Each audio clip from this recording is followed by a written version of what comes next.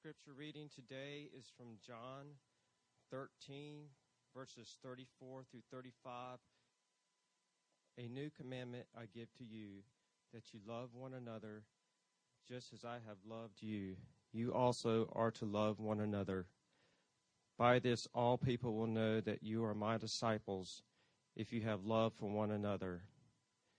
It is our tradition at Christ Community to take a few minutes to meditate on God's Word.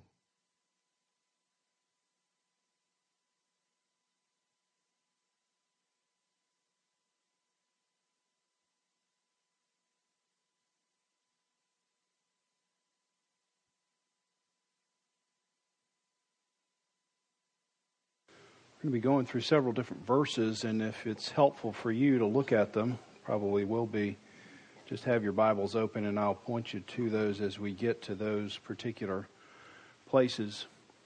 Most of you have a smartphone and realize apps come out all the time for these smartphones.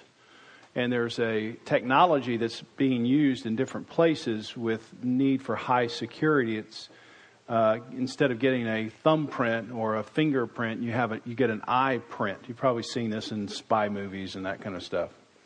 And they're trying to get that technology into your iPhone or into your smartphone. So you would just look at the screen, and it would scan your eyes, and it would tell if you're the right person, and then would unlock your screen, and then also serve as your passwords for all kinds of things that you might do with your smartphone. And the company is called iVerify. That's the name of the company. And this is what they say. iVerify's biometric software. Okay, I'm not sure I know much about any of those three words. iVerify's biometric software verifies your identity with your eye print. The technology captures images of your eye with its unique information about blood vessels and vein patterns. Humans have a unique and stable patterns of blood vessels that are evident in the whites of their eyes. One eye has two eye prints, one on each side of the iris, and basic smartphone cameras can capture those. The research shows that the rate of false acceptance and rejection are zero, a major selling point for security.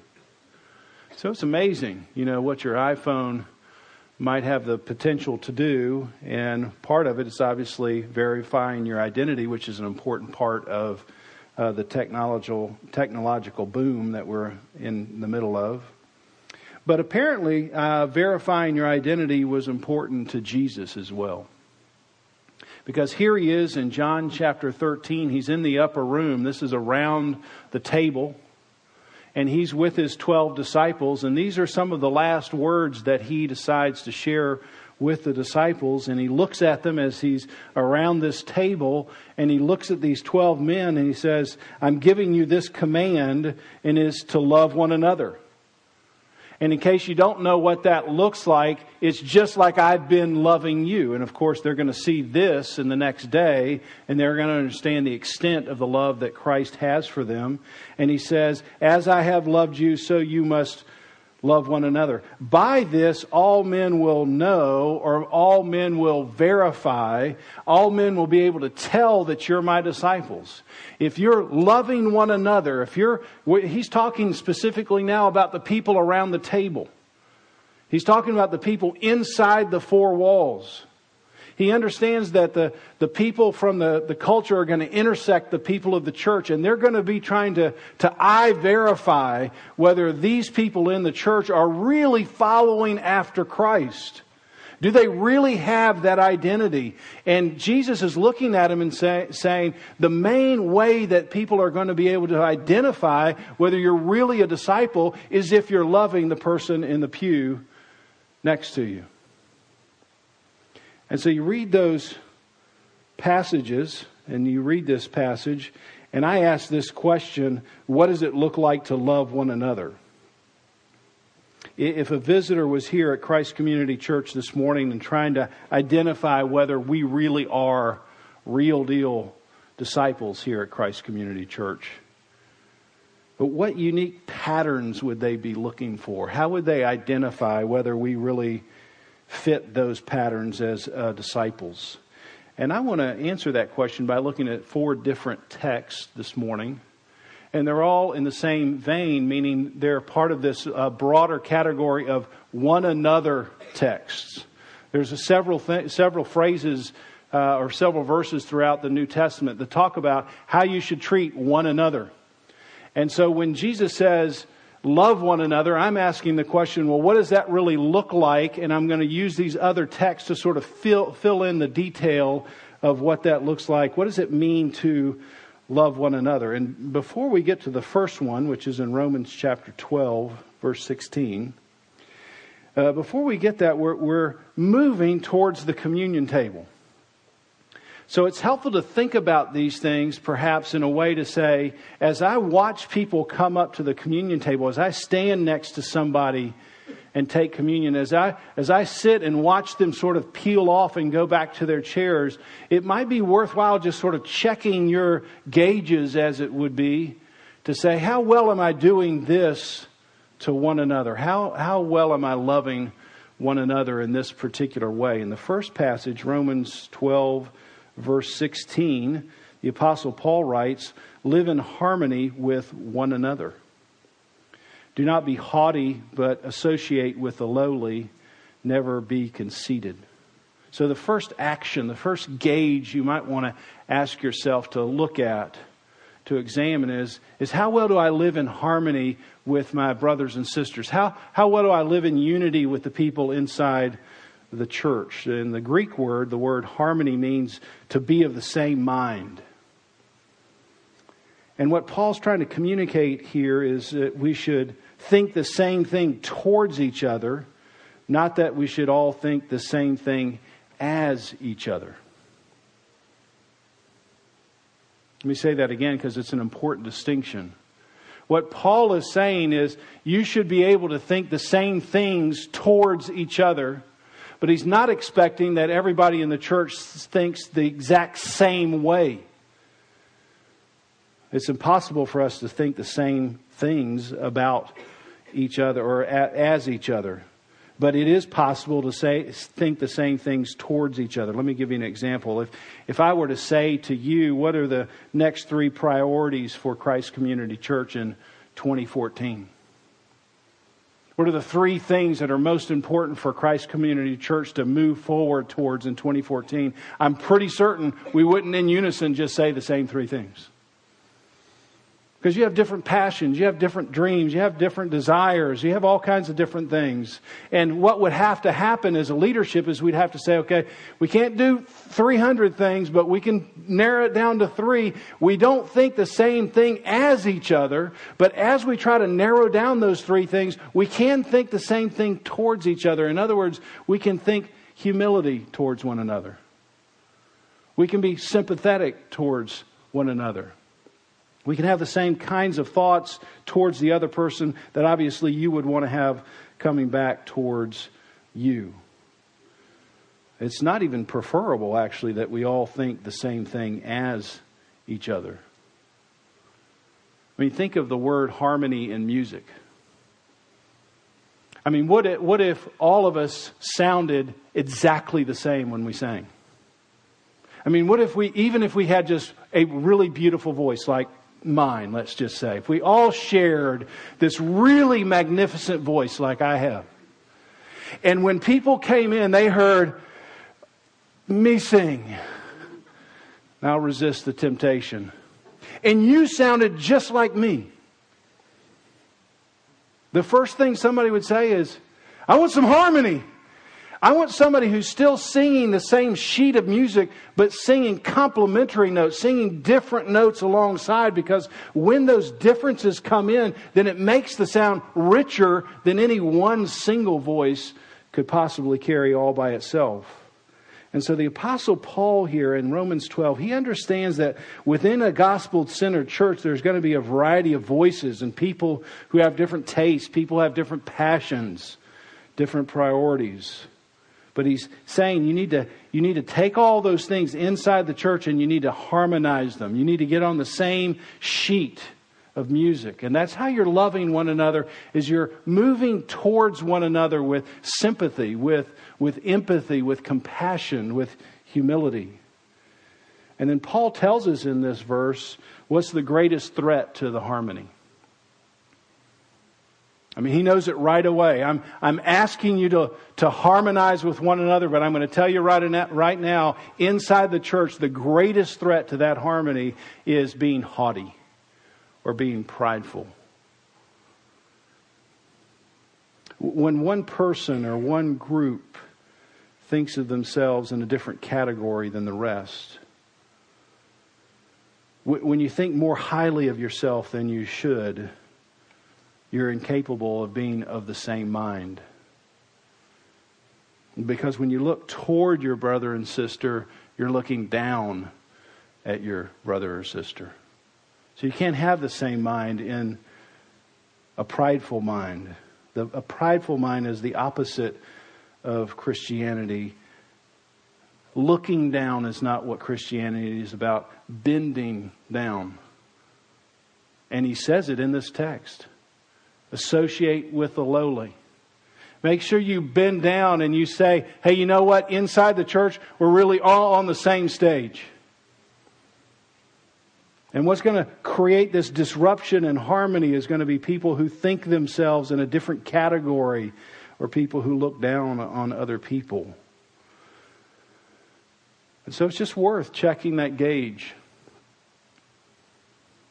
As people walk by, is there any group, any person I look down on? C.S. Lewis does such a great job of capturing this sort of idea of pride inside the church, and especially how it works out with people in the pew. And you might remember in his book, The Screwtape Letters, where he's writing he is writing fiction. And the way he set it up is this senior devil is giving advice to this junior devil. And he's saying, this is how you can destroy one man's faith. And so it's just a series of letters from this senior devil. And this one man has now joined a church. And so the senior devil says, well, this is how you can really destroy this man and maybe even the church.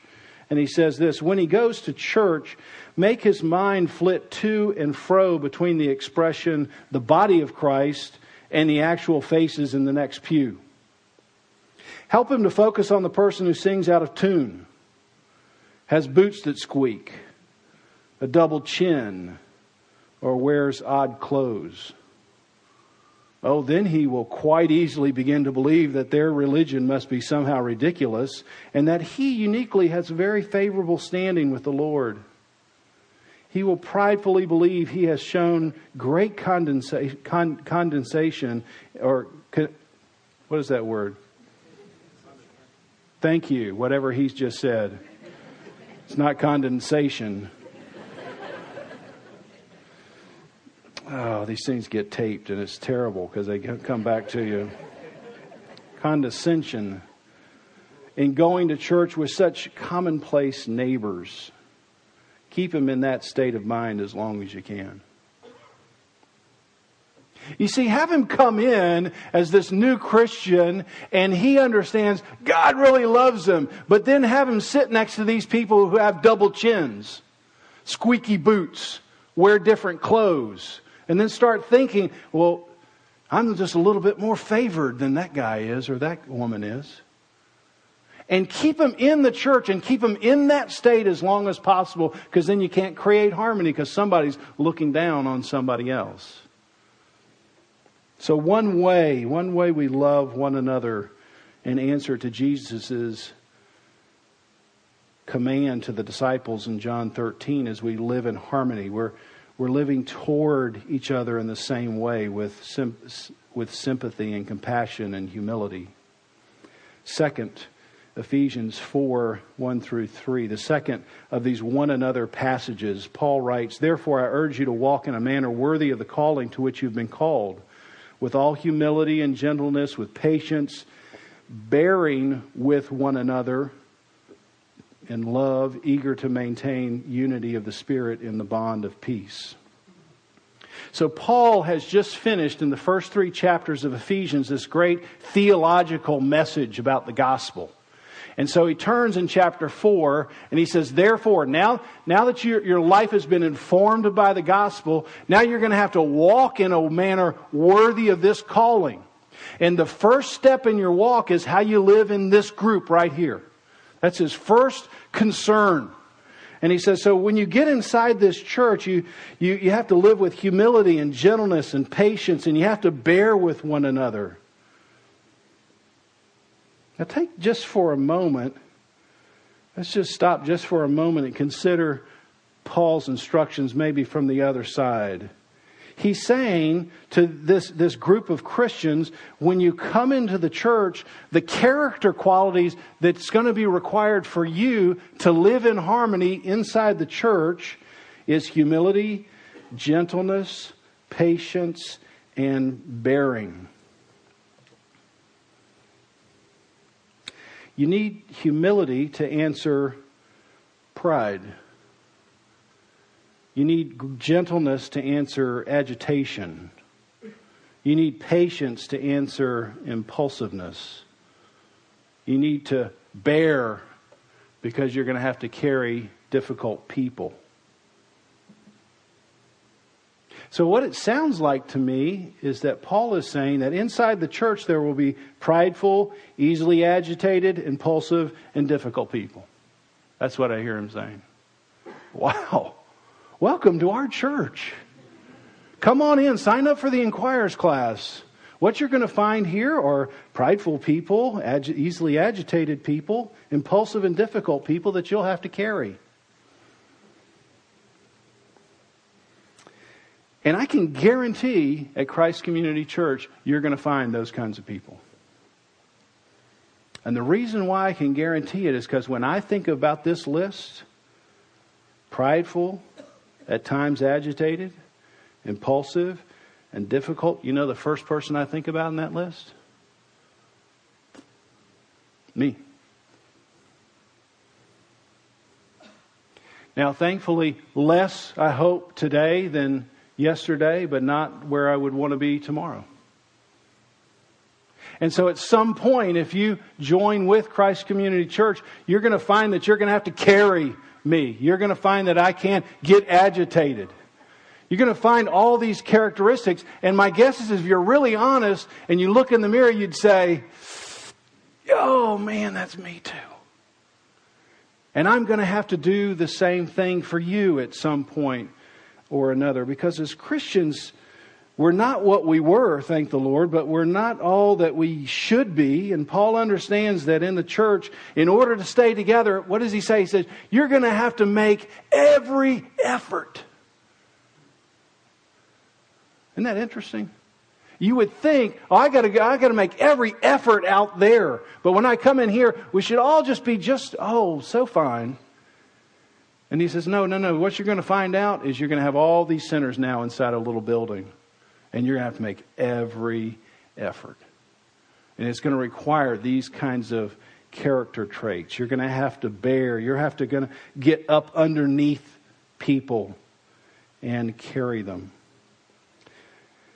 And I wonder in Luke 9:23, when Jesus looks at his disciples and says, if anyone would come after me, he must deny himself.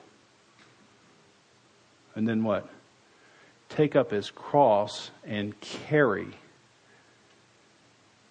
You're going to have to bear a cross. You're going to have to get up underneath something. And I don't know what Jesus has in mind, but he's saying this in Luke 9:23 to his disciples.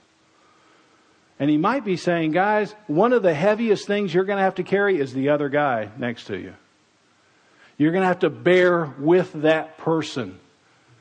And so part of following after Christ is bearing with one another. And people having to bear with you. So second thing you might want to look at as people come by you. How well do you bear? Colossians 3:16. Let the word of Christ dwell in you richly as you teach and admonish one another with all wisdom. How do you love one another? Is that you teach, you admonish one another with all wisdom. And it's important to understand that when you're bearing with one another, it doesn't negate the need for teaching and admonishing. If If you're bearing with somebody, if you're bearing your son or daughter, if you're bearing a situation, you're also trying to say, hey, let's not do this again. Let's learn from this. Let's get in a different place. Let's grow in some way. And so as you bear, you're not just bearing with just silence. You're bearing and saying, I'm going to teach. I'm going to admonish. I'm going to give some instruction. The word admonish means to put into your mind. I'm going to put a new thought into your mind so that we don't have to do this again. And so when we're bearing, we also want to love one another by teaching and admonishing. And one of the most important things that we do here at Christ Community Church is that we are teaching, we are admonishing. We're the word again, putting in your mind. We're loving each other by giving each other instructions and saying, "Yeah, I know that's how you are thinking. That's not a good way to think. The biblical way to think is this way, and so let's think this way, and then let's have that change how you act or react." Paul says in Romans 2:12, do not conform any longer to the patterns of this world, but be transformed by the renewing of your mind. I need to go under some transformation. I have some bad thinking that needs to be replaced with biblical thinking. And so do you. And so we love one another by having a Sunday school class, having a leadership class, having an expository sermon, all the things that we do here to say, this is the way to think biblically about particular issues. And so much could be said here, but probably the best thing to do is just to read part of the quote from your bulletin from Dietrich Bonhoeffer. And he says this in his little book, which is really an excellent book called Life Together. He says, the Christian needs another Christian who speaks God's word to him. And he needs them again and again. However, and this is important, we often hear innumerable arguments from life and from experience put forward as the basis for the most crucial decisions. But the argument from Scripture is missing. He who can speak out of the abundance of God's word, the wealth of directions, admonitions, consolations of Scriptures, he will be able through God's word to drive out demons and to help his brother. So you're going to be trying to help one another all the time. Somebody's in your small group. Somebody's in your age and stage. Hey, what do I do about X and such? And my question for you to examine is, when you give some response back, are you giving a biblical response back? Are you giving a Scripture-filled response back? Or is it just, hey, I did this and this is what happened, so you should do that, or you shouldn't do that? We love one another by admonishing, by teaching. And finally, Hebrews chapter 10:24. And let us consider how we may spur one another on toward love and good deeds. Let us not give up meeting together as some are in the habit of doing, but let us encourage one another. Let us encourage one another, and all the more as that last day approaches. As the last day approaches, whether it's the last day of your life or the day before Christ returns, as that last day is coming, just more and more encouragement. The writer of Hebrews understands it gets difficult at some points. And inside the church, we've got to find ways to encourage each other. We've got to find ways to come alongside and to spur one another on towards love and good deeds, because it's so difficult. That's why you can't be a Christian and just never go to church anywhere and sit out in near the ocean and say, I can just commune with God this way. The ocean doesn't spur you on in that way. You need somebody that comes alongside, and you need to come alongside somebody and say, hey, keep going. I see this good thing in you. I'm going to keep fanning that into flame. And that's what the writer has in mind. So we're loving one another by encouraging one another. Let me just give you two examples. 2 Timothy chapter 1, verse 5. Paul is writing his last letter, and he's writing it to his protege, Timothy.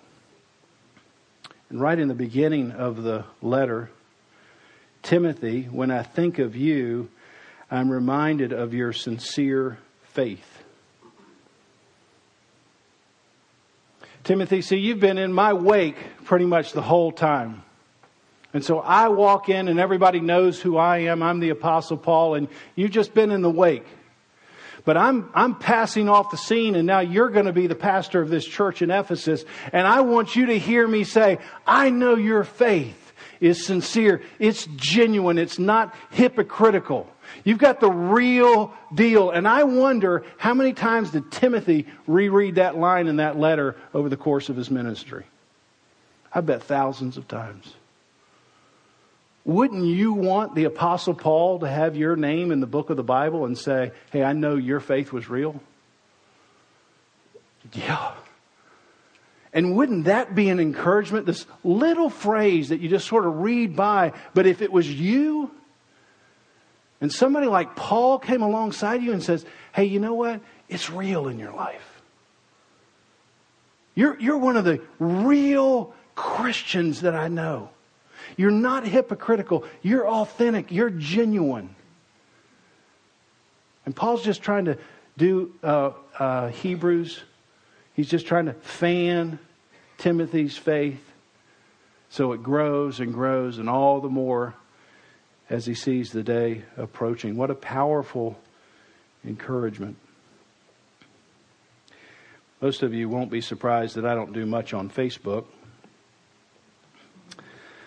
In fact, I really don't do anything on Facebook other than I signed up, and I've had no posts since that day. But I keep up with other people, and they think I'm keeping up with them. And so that's good. And occasionally they send me notes, which I have a hard time remembering how to find on the Facebook, how to read their notes. But I did find one from an old Young Life kid. And he says, hey, Paul, I'm so glad I saw you on Facebook. I was all over it. I wanted to send a note of thanks. Whether you know it or not, you helped lead me to the Lord when I was 15 on our Young Life summer camp. While I lived in a very dark and rebellious period for 12 years after my salvation experience, I rededicated my life to the Lord about 9 years ago. And I have remained truly committed since. I married a wonderful Christian woman, and now my entire immediate family is saved as well. Your words, your actions when I was a teenager have followed me my entire life. I'm so grateful the Lord allowed our paths to cross. Even though it's been probably close to 20 years since we saw each other last, you are someone I think of often. Thank you again for your obedience.